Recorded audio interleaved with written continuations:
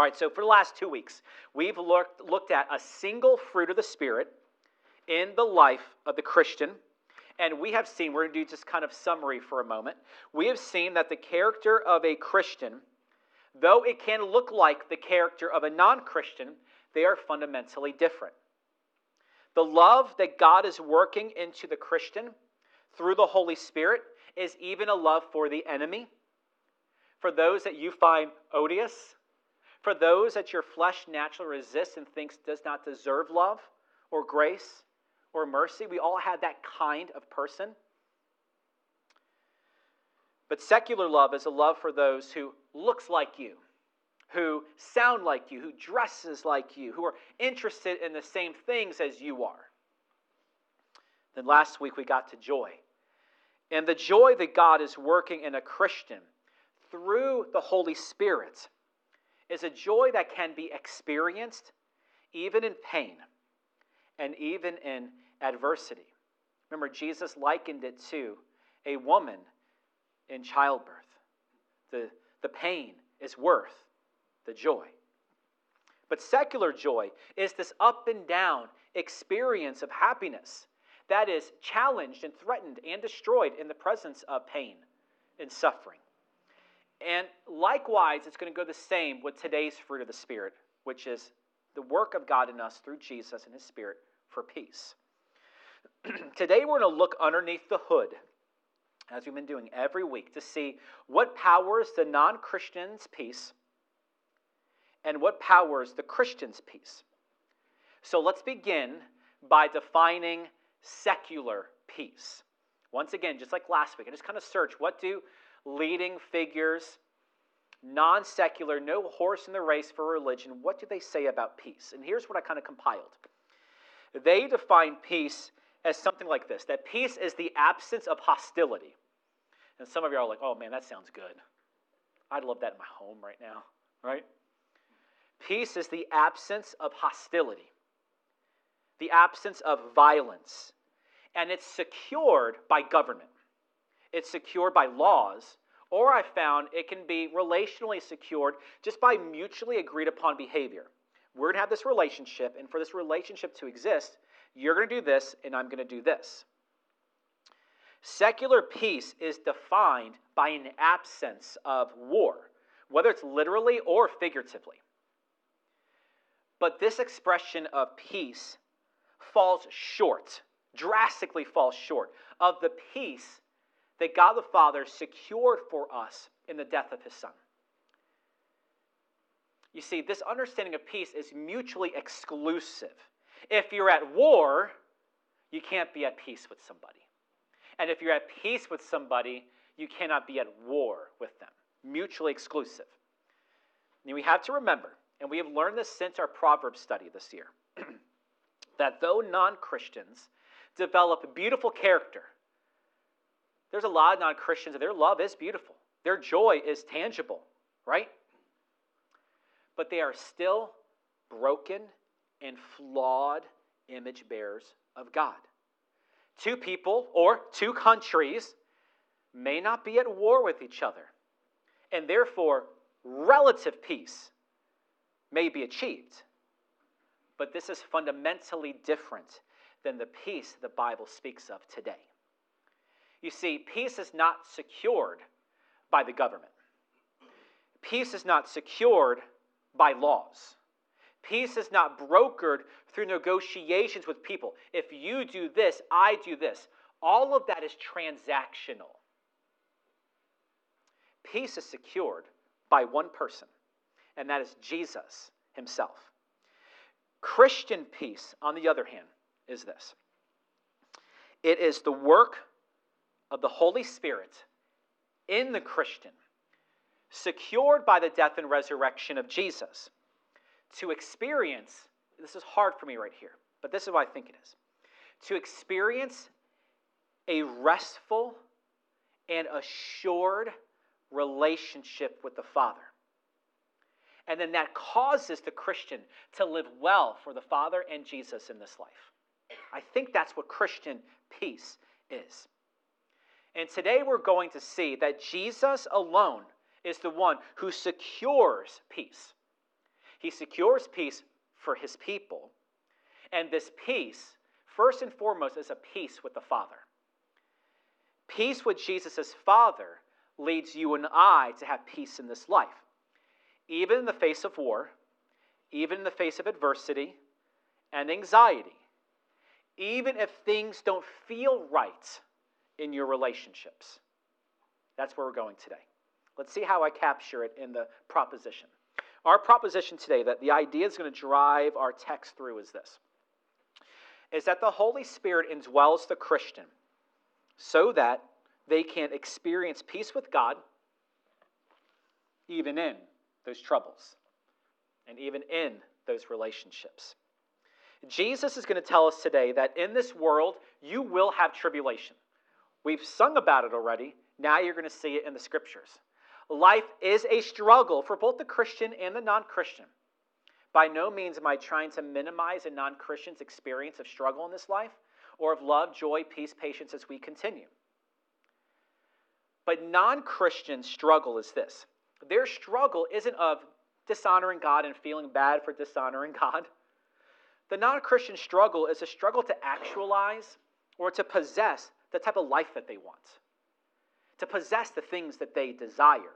The anxiety or the stress they feel is because they want this and they feel like they're here and there's a gap between it, and they feel like they have to control their lives to get to that end. That's non-Christian struggle. But Christians uniquely struggle, we learn from Paul, between the flesh and the spirit. And all of this is magnified because we are both fallen image bearers of God. And we live side by side with other fallen Christians and other fallen non-Christians. So all of this is magnified. And the result isn't peace. It is struggle. And Jesus is very upfront with us as Christians to not be surprised when this happens. The antithesis of peace, therefore, isn't war. It's anxiety. It's not war. It's anxiety. War is symptomatic. Anxiety is a term that is misused and overused, especially by people here in the West. It feels like, and I feel this pastorally, that it seems like every single person has multiple anxiety issues these days that are labeled as anxiety. If you hear them share their hearts, you will come to see some of the issues that kind of, almost as if there's dots on a board that can be connected with all these anxiety issues. Their anxiety runs deeper, actually, than the things that they attribute to their anxiety. But, unfortunately and sadly, they're not willing to look underneath the hood to see what's causing that anxiety. Whether it is secular peace or Christian peace, peace must be secured. Peace is the experience of security, which means anxiety is the experience of insecurity. That's the root. Insecurity and where your security should be. So therefore, the more perceived security, and whatever you deem to be security for you, the greater the experience of peace. And then the converse is true. The less perceived security, the more anxious you are going to feel. Do you get that so far? People struggle as fallen image bearers of God. We struggle with anxiety because, even if we're Christians, we put our security in the wrong things and the wrong people. Do you get that? Everything else is symptomatic. We put our security in people and things that cannot ever provide peace. That is too much weight for that person to bear. There is truly only one bearer of burdens. So when we are cut off from that thing, and you don't have access to it anymore, and you begin jonesing for it, right? And anxiety starts. Or if you lose that relationship, and you go through that relational struggle, and we experience anxiety. And here's maybe, I think, the discouraging yet encouraging thing for us as Christians, that even Christians can experience this. Are you okay with that? I'm saying that even Christians can put their security in the wrong thing. So Christians can put their security in the wrong people. They can say Jesus is Lord, but they have another functional Lord in their lives that they turn to for more security than money or husband or wife or children or job or roof or governmental laws. God begins a work for you to see and feel differently about Jesus. That's what it means to be a Christian. You were in this position, the Holy Spirit moved, he put you in this position. And because you're here, you see Jesus from a different angle and a perspective than you did when you were over here, right? And you can still put your security in things and people over Jesus. But we're here to tell you today that only Jesus can provide the security that you need to fight the real issues of anxiety. The greatest trouble that a person can experience in this life isn't war, a lack of income, famine, or that awkward conversation you need to have with a coworker at the water cooler, or the awkward conversation you need to have with that loved one. The greatest trouble that you are going to experience in this life is death. That's it. That is the number one underneath it all cause for all anxiety. Death. The wage for which your life deserves and is pointing and going to. No matter how much you control, no matter how much you manipulate your environment, no matter how much you manipulate the people in your life to achieve the end that you want, you cannot control death. That is the root cause of your anxiety. You are living a certain way, and no matter how much you do or say, you know death is coming. And this creates troubles for the heart. And the older that you get, the more that you feel this. Right, older Christians? Okay, I'm getting there, but I'm not there yet. Christian peace is a peace for the aging and troubled heart. Today, we're going to see Jesus alone secures this peace. Jesus secured peace by taking on your greatest tribulation, the greatest cause of your anxiety. What is going to happen to you when your hands no longer do what you wanted to do? Your back is aching all the time, and you get the worst news from your doctor that's conceivable. Jesus died to help you escape and experience security for the greatest anxiety in this life, which is what is going to happen to you when you're done. The Holy Spirit indwells the Christian to be the mediator of this whole experience, to be the mediator for you to experience real peace that's more beyond some accord that one country or another country may sign in the coming days. That's greater than this.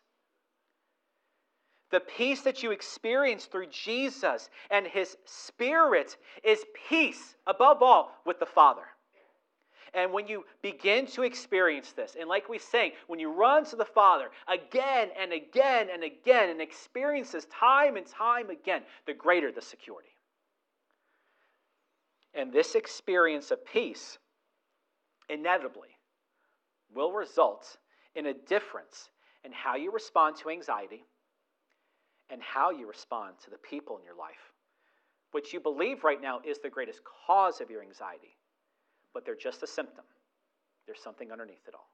That's what today is about. Let's get to our first point. In point one, you're going to see that the Holy Spirit indwells the Christian to teach them how to trust Jesus in their troubles and fears. You know what Heritage is like so far. If we had the money to put a billboard on I-75, it wouldn't be Christianity is rainbows and sprinkles, right? We would not be doing that. But we would say that Christianity is experiencing love, joy, peace, patience in the midst of troubles, in the midst of fears, when the world is falling apart, that's when these fruits shine brightest and taste the sweetest. In the Gospel of John, Jesus told his disciples it's better for him to go away. They struggled with this, and you may have struggled with these words. How is it better for Jesus to leave this world? A couple of decades later, Jerusalem destroyed by Rome. Temple never rebuilt. It's almost been 2,000 years, still not rebuilt. They're still fighting over there, right? They could not understand many things that Jesus said until what we looked at weeks ago, until the day of Pentecost, when the Holy Spirit came upon the apostles, and then things began to click. And we read the Gospel of John together, we would see John say something like, and we didn't understand this until after the resurrection. We didn't understand what he said until after this or that. That's the Holy Spirit's ministry. In John 14, 26 to 27, we see the reason why Jesus said it is better for him to go away. And we're going to see the reason why the Holy Spirit indwells you as a Christian. And then one of the reasons is to create this fruit in you. Even in trouble, even in fear, even in anxiety, even with threats of wars and rumors of war. Anxiety seeks to threaten your assurance in this life and in the next. But peace provides for your assurance with God, which then changes how you live and how you respond to the news and the experiences of all of these things. And we're going to see Jesus teach this right now. Let's look at verse 26. Jesus says, which is so crazy, you have to be confronted with this. Before he talks about peace, he talks about this. They're connected. You want peace? This is how to get it. Jesus says, the Helper, the Holy Spirit, whom the Father will send in my name. He will teach you all things and bring to your remembrance all that I said to you. Heritage, do you see this? This is the clearest and simplest explanation of who the Holy Spirit is and what the Holy Spirit does. And in this, we don't see that the Holy Spirit exists to give you a personal experience of which no other Christian has. That's not why the Holy Spirit is indwelling you. The Holy Spirit indwells powerfully, completely, totally, all Christians to help them. That's it. That is why the word that is used here for helper is the Greek word parakletos. You know that old southern country name, Cletus? Parakletos is where it comes from. It's not actually southern country, it's Greek. The Holy Spirit is our parakletos, our helper, because he comes alongside you. He comforts you. He counsels you. And he advocates for you to the Father. The Holy Spirit does this. Clearly, Jesus says, one, by teaching you everything that he has said, and then causing you to remember the things that Jesus said when you need it the most. In the anxiety, in the rumor of war, in the relational strife, in your fears and troubles. That is why the Holy Spirit is here. Not for some ecstatic experiences, but when you're fighting anxiety, to remind you, peace I leave with you, peace I give to you. So be of good cheer. I've overcome the world. What can I not overcome, right? That's the work of the Holy Spirit in us. This means the Holy Spirit is your teacher for how to respond to trouble, how to respond to fear, how to respond to anxiety. So in essence, you should be turning to him more than anybody who claims to have some sort of clinical education about how to respond to these things. Because they are also operating as a flawed, broken image bearer of God. Beautiful, valid sometimes, but broken. The Holy Spirit uses Jesus' word to grow Jesus' character into you. Jesus is your peace. We sing at Heritage, you are peace when my fear is crippling, right? Now let's see it in verse 27. The Holy Spirit comes alongside to help, to teach you, to cause you to remember Jesus' words when you need it most. And then we get this verse. Peace I leave with you. My peace I give to you. It's not as the world gives do I give to you. Conclusion, don't let your heart be troubled, nor let it be fearful. Peace is the gift of Jesus. The fruit, the outworking of Jesus' Spirit in your heart. Jesus gives the experience of peace, this peace, uniquely to his people. And the Holy Spirit, we see, is a helper because he's the mediator of this experience. You're not going to find it elsewhere. You're not going to find it in a bottle. You're not going to find it in a pill. You're not going to find it on the highest of heights or the lowest of lows. You're not going to find it on a seashore or out in the woods. There's one mediator to this experience, and it's the Holy Spirit. Look at how Jesus describes his peace right now in this one verse. It is clear Jesus' peace is not secular peace. Do you see that?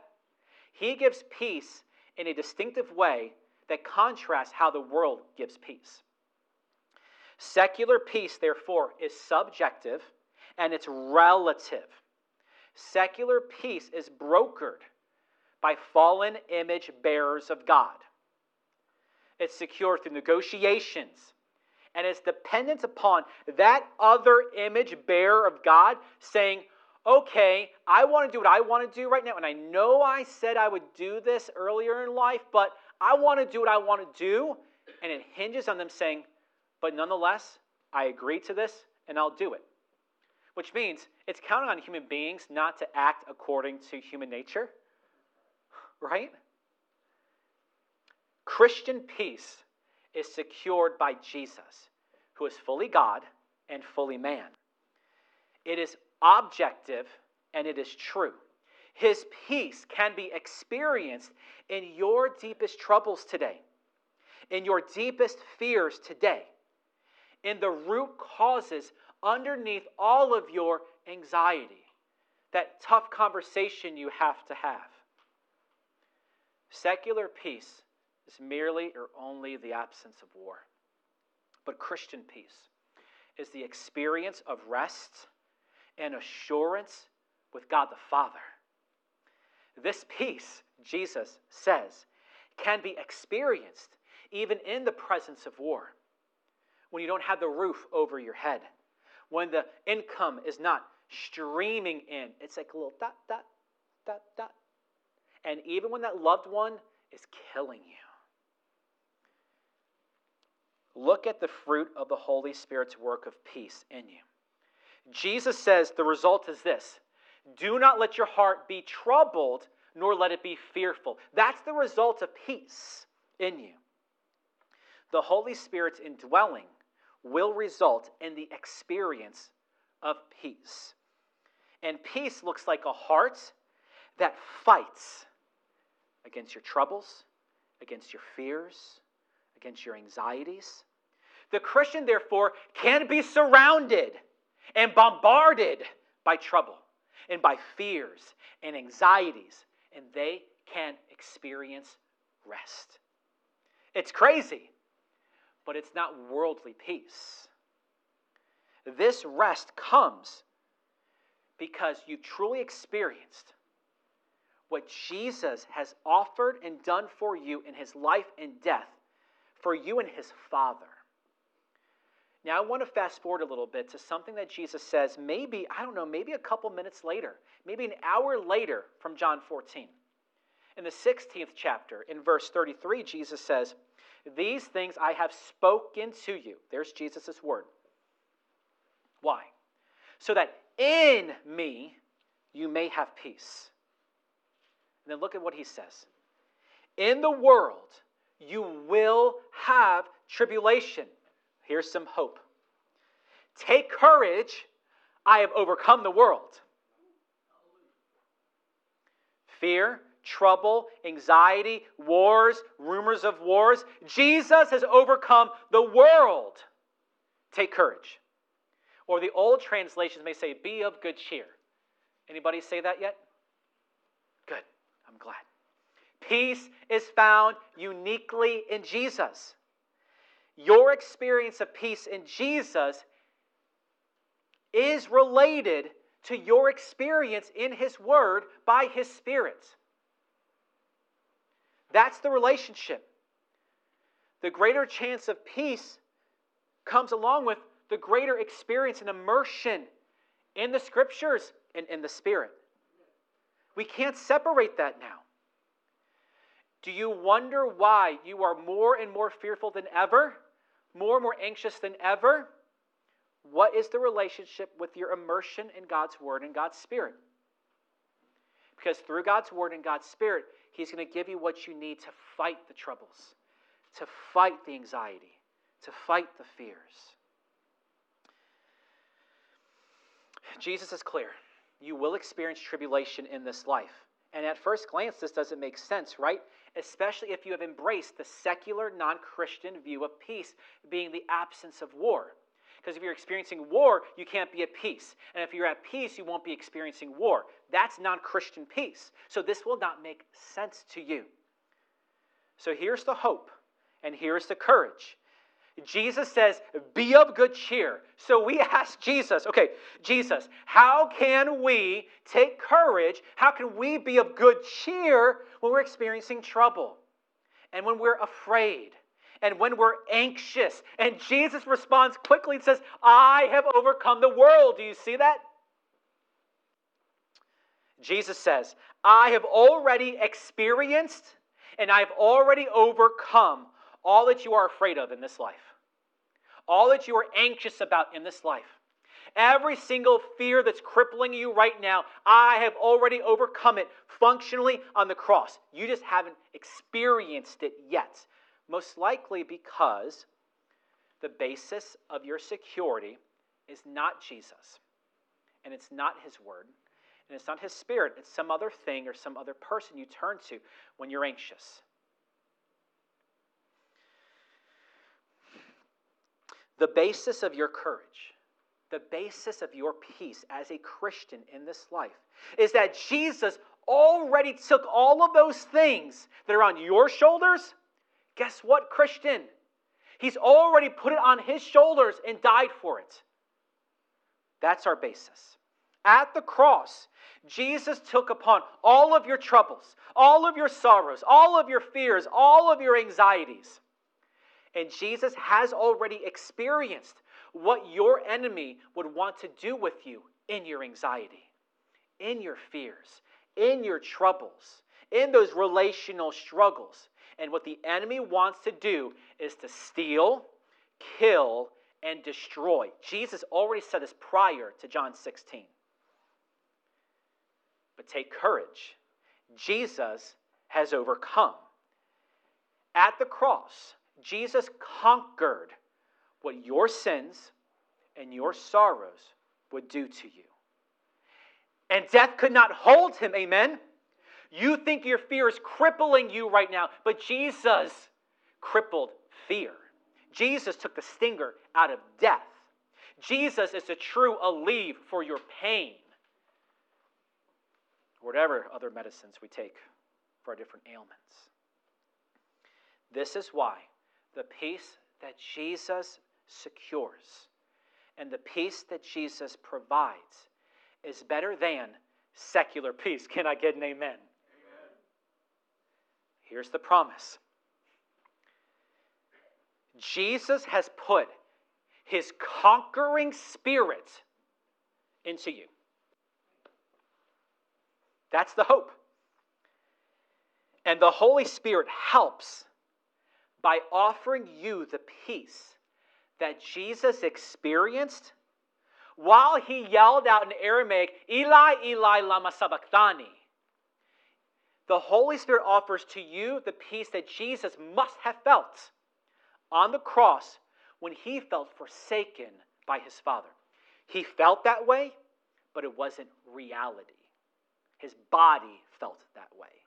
And you are not your body, no matter what Western culture tells you. And the Holy Spirit teaches you this by His Word. He causes you to remember Jesus' Word when you're in the trouble, when you're facing the fear, when you're tempted in your anxieties. That's the Holy Spirit's ministry, to cause you to remember what Jesus says when you need it most. This experience of Jesus' peace through his Spirit, it destroys the greatest adversity that you will experience in this life, which is eternal alienation from the Father. Not having that hard conversation with the coworker. Eternal alienation from God the Father. And that brings us to our point of application. In these final moments with you, Heritage, I want to push you to see that you are to find your security in the peace that Jesus provided for you with God as the basis for you seeking peace with people. 2 scriptures from Paul to help you see the peace that you experience with God the Father, then as a motivation for you to seek peace with people. That's where we're going right now. Jesus secured peace for his people by overcoming death, the greatest anxiety. Jesus gives his Spirit to work his peace into his people. That's you, if you truly are a Christian. His peace is how we fight troubled hearts and fearful hearts and anxiety. 2 applications to this. It's one statement, but it's 2 applications. And the first thing we're going to look at is how Jesus' peace is applied to your relationship with Jesus' Father. You have to remember, you are made in God's image, but you are not God's literal son or daughter. You are not a demigod. We're not like the Greeks and the Romans who believed that human beings were literal half sons or daughters of gods. We're image bearers. God has one son, and it's not Pastor Joe, and it's not you. We come into the family of God through what Jesus has done for us, in which we call adoption, which we've looked at a lot recently. The greatest anxiety, the greatest fear, the greatest trouble we have in this life is an eternal alienation from God as our Father. He is the greatest remedy to our fears, troubles, and anxieties. And the true thing that we're fearing most is that eternal separation from the best of all dads.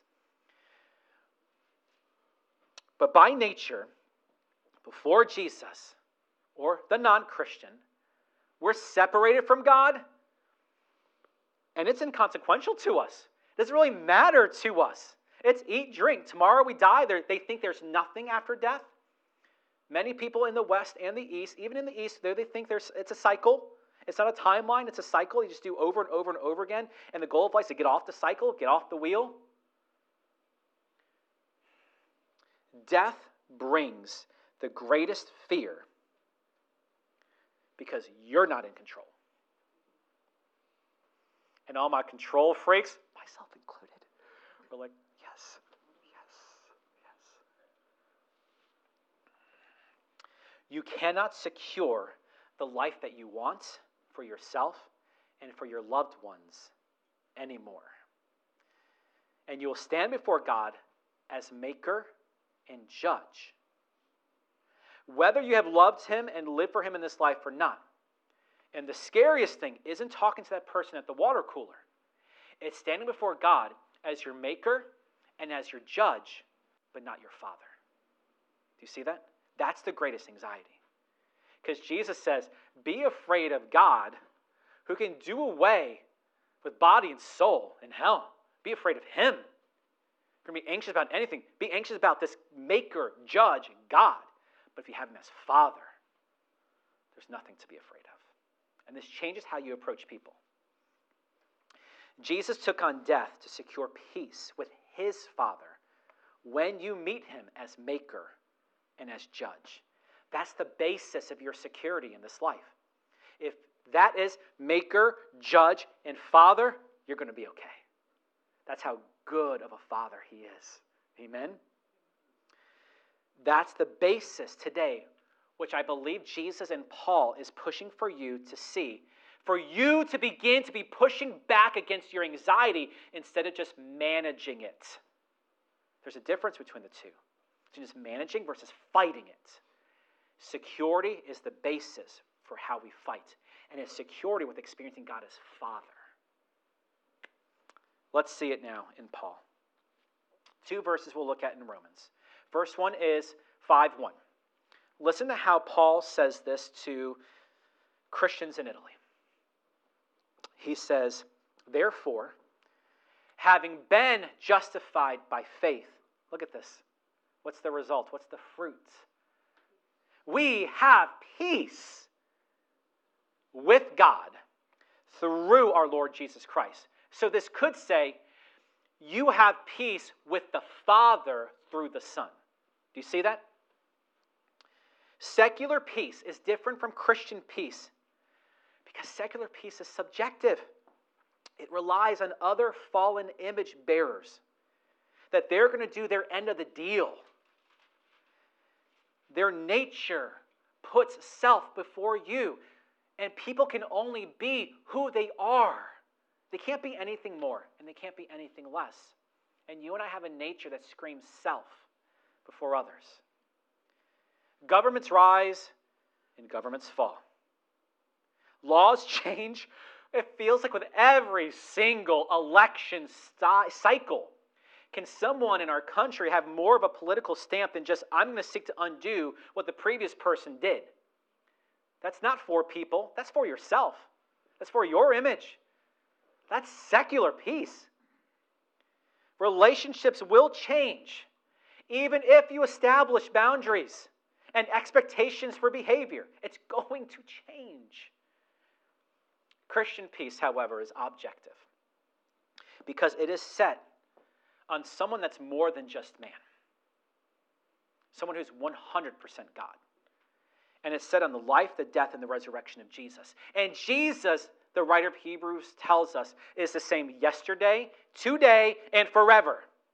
No matter what may happen in the news today, no matter the conversation you may have to have tomorrow, Jesus will still be the same. That country, that relationship, that situation may be different, but Jesus is going to be the same. He's a rock. When God works faith into you, when the Holy Spirit regenerates you, or as we've been talking on Wednesday nights, when you are born again, you are justified by faith. You are declared innocent even though you know that you are guilty. You see, the Christian, in my opinion, is the oddest person on the planet. Because they know that they're guilty. Guilty as charged, Your Honor. Yet we're redeemed. We are simultaneously sinner, yet forgiven. That's the waging war of sin that the Christian has. Sinner, yet I'm forgiven. Jesus took on our punishment, and by his wounds we are healed. When you are justified by God's free gift of faith, the result, the fruit, is peace with Jesus as Father. We are no longer estranged or alienated from the Father. You could be estranged or alienated from your physical father or your physical family. But because of what Jesus has done for you in the cross and the resurrection, you will never again be alienated from the best of all fathers and the best of all families, which should be, in theory, the church, though America doesn't do a good job at it. We are adopted by Jesus as Father, and he doesn't see your sin. He sees his Son and his righteousness making you new. Therefore, you can rest and you can experience security in Jesus, that you are at peace with his Father. And as the hands don't do what they used to do, or when you get the call from the doctor that you have been dreading, the Father's love will hold you down. Resting in God, growing in the peace that you enjoy with the Father, is how you fight anxiety. And I would challenge you, Heritage, to be as serious about this game plan as whatever regimen or treatment plan you may get from another outside source. Because your heart will no longer be troubled And your heart will no longer be fearful over the greatest tribulation you're ever going to experience, the greatest cause of anxiety that there is. And because that's done away with, the rest of life becomes a time where you fight and disarm, and your heart can begin to battle the smaller fights of fear and anxiety and trouble.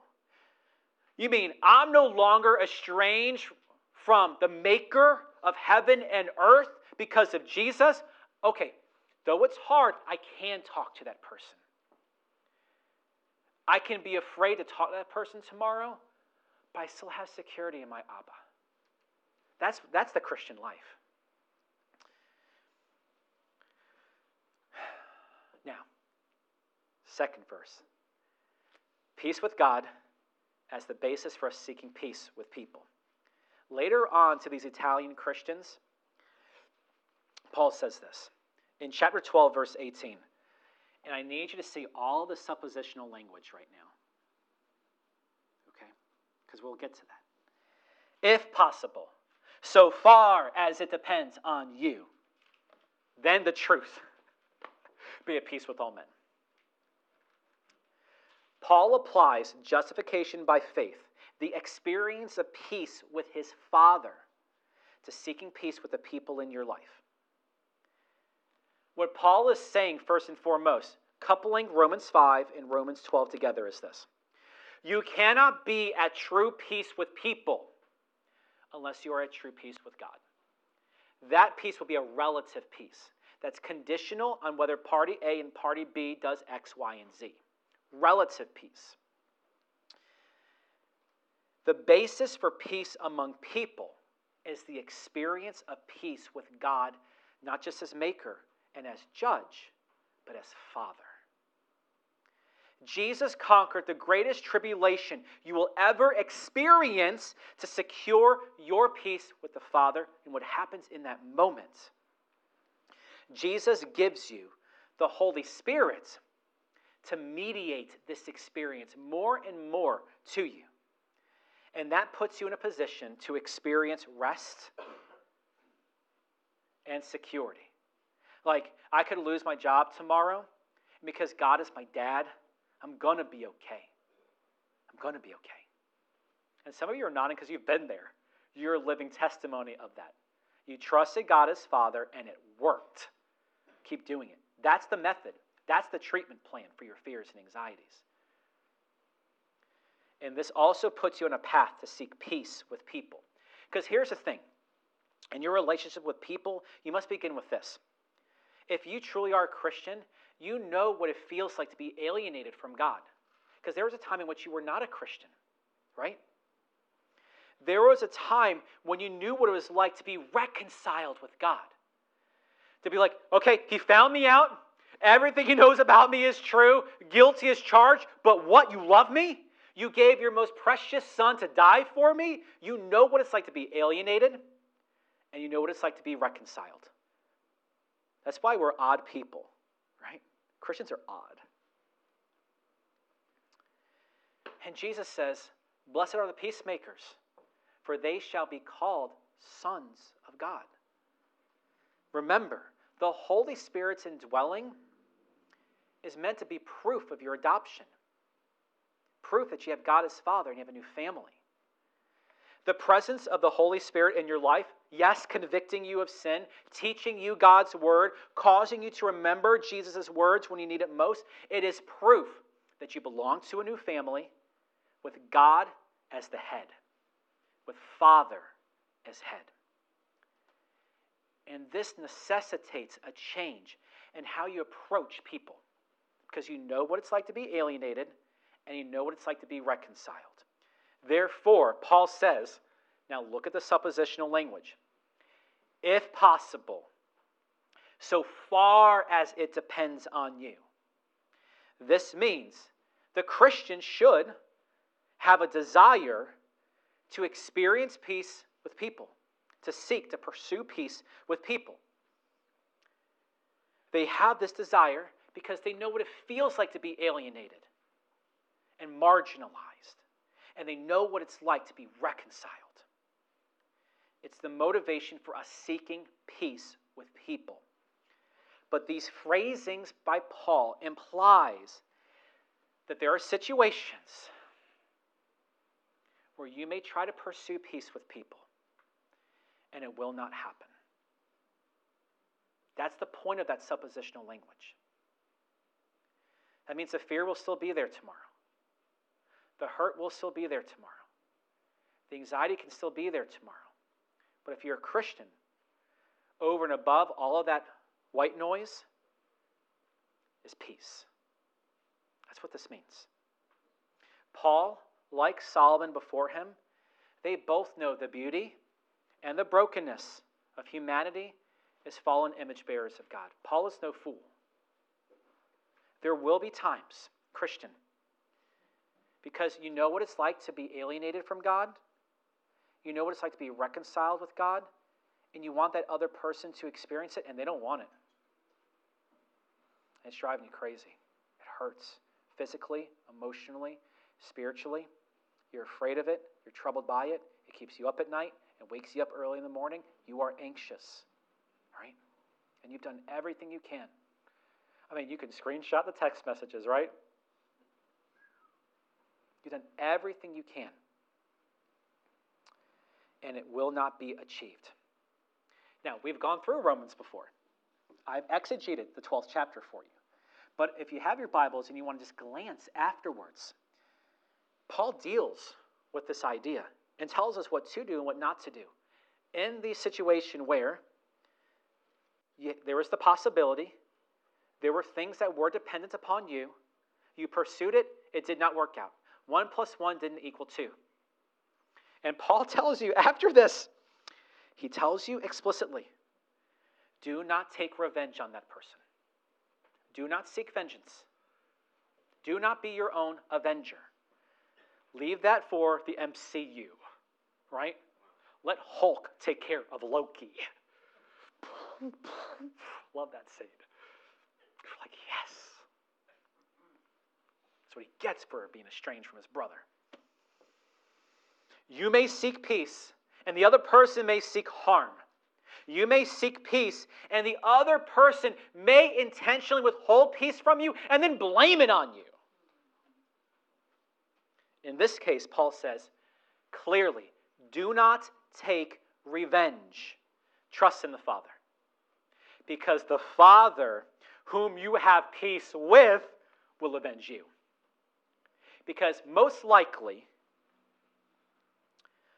Christians are the peacemakers, and the peacemaking is the proof that you're sons and daughters of God. And most likely, one day, they will stand before God as maker and as judge, but not as Father. Jesus will say, depart from me, I never knew you. Even though they may have done stuff in this church. And he will say, depart from me, I didn't know you.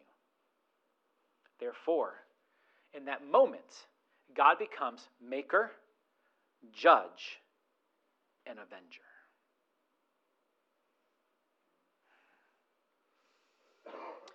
While you wait for your Father to move, if you kept peeling through these verses in Romans 12, you will begin to see that Paul then tells you what to do instead. Let God be the avenger, and instead, this is what you got to do. He'll say something like, love the enemy. Now, that sounds like a couple weeks ago, the true definition of love, the true fruit of love. And so we seek to love the enemy by seeking and pursuing their greatest good. And in this moment where there is alienation and they refuse for reconciliation, you peel back and you're pouring cold water on their fiery heads. And that cold water is called prayer. And it means praying for that person to experience Jesus as they should. Not as a transaction, not as something they just consume, and when they're done consuming, they move on. Just like everything else in their life that they just consume. They've done that to Christianity. So we pray for them not to just consume Jesus, not just to use Jesus, but we pray for them to experience Jesus as they should, as light in their dark heart, etc. That is the fruit of the Holy Spirit called love. That was 2 weeks ago. Finding security and the peace that Jesus provides for you with the Father is the basis for you seeking peace with people. And unfortunately, because we live in a fallen and broken world, it may not be achieved. And that relationship may be changed forever. Or there may be reconciliation. I wish I could tell you as your pastor, as one who loves you and prays for you. But the hope is, even worst case scenario, you can still be at peace, even though your efforts did not work out the way you wanted them to. You have to remember that the people in your life is just as broken as you are, which is why the first step to our salvation is called total depravity. You cannot truly come to Jesus if you don't really believe in your radical brokenness, and that releases you from holding other radically broken people responsible because they're just as equally as guilty as you are. Total depravity, Calvinism, is the true antidote to pride. Because when we come to human relationships that you are just depraved as I am, that desire for vengeance can just be lowered a little bit more because you deserve vengeance too for all things you have done. The people in your life is just as broken as you are. And when this happens, we don't react. We don't seek revenge. Hulk smash. Though it makes millions at the box office, right? We rest in the security in Jesus and his death to make us right with God as Father, and that God as Father and Judge and Maker will right all wrongs. God will make the Hulk look like Loki, the situation. No. A microscopic ant. That's God to Hulk. So you don't have to be the Avenger. And this will help you fight your troubles, your fears, your anxieties. This will help you experience peace when that person is tempting for that depravity to come out. Right? Tempting your heart to be afraid and tempting your heart to be anxious. If Jesus conquered the greatest tribulation, this is what it means to be a Christian in application. If you really believe that Jesus conquered your greatest tribulation, your greatest fear, your greatest anxiety, he is going to resolve the relational struggle that you're tempted right now to be anxious about. Amen? So we pray, let it be. Let it happen. Only the Christian can truly experience this because Jesus exclusively died for the Christian to secure this in us by his Spirit. And as a result of the Holy Spirit's indwelling, he is working love, joy, and peace into your heart.